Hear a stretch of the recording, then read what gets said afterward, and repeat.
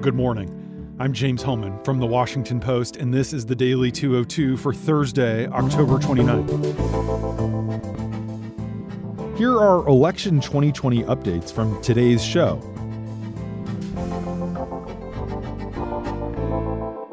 Last night, the Supreme Court allowed extended periods for receiving mail-in ballots in Pennsylvania and North Carolina. They declined to disturb lower court decisions that allow Pennsylvania officials to receive ballots cast by Election Day and received within 3 days, and a ruling by North Carolina's election board that set a grace period of 9 days. In both cases, the Republican Party and state legislators had opposed the extensions, and Trump has railed on the campaign trail against the mail-in vote. 3 conservative justices, Clarence Thomas, Sam Alito, and Neil Gorsuch, objected in both cases. The newest justice, Amy Coney Barrett, did not participate in either case, but her decision did not signal a blanket recusal in election cases involving Trump.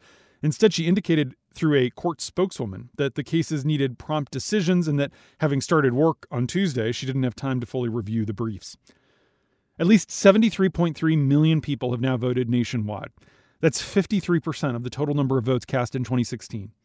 In bad news for people trying to vote, though, more than 42 million of the 92 million mail ballots that have been requested by voters nationally have not been returned as the window closes for USPS delivery, prompting a flurry of dire warnings from election officials from coast to coast that ballots sent via mail from this point forward may not arrive in time to be counted. An internal USPS report leaked to my colleague Jacob Bogaj showed distressingly poor delivery rates in swing states, with numbers falling below 60%. And get this. A new report from the Center for Responsive Politics shows that $14 billion will be spent by candidates and outside groups on the 2020 elections. $14 billion. That's more than twice as expensive as the 2016 election. In fact, more money will be spent on the 2020 campaigns than the previous 2 presidential cycles combined.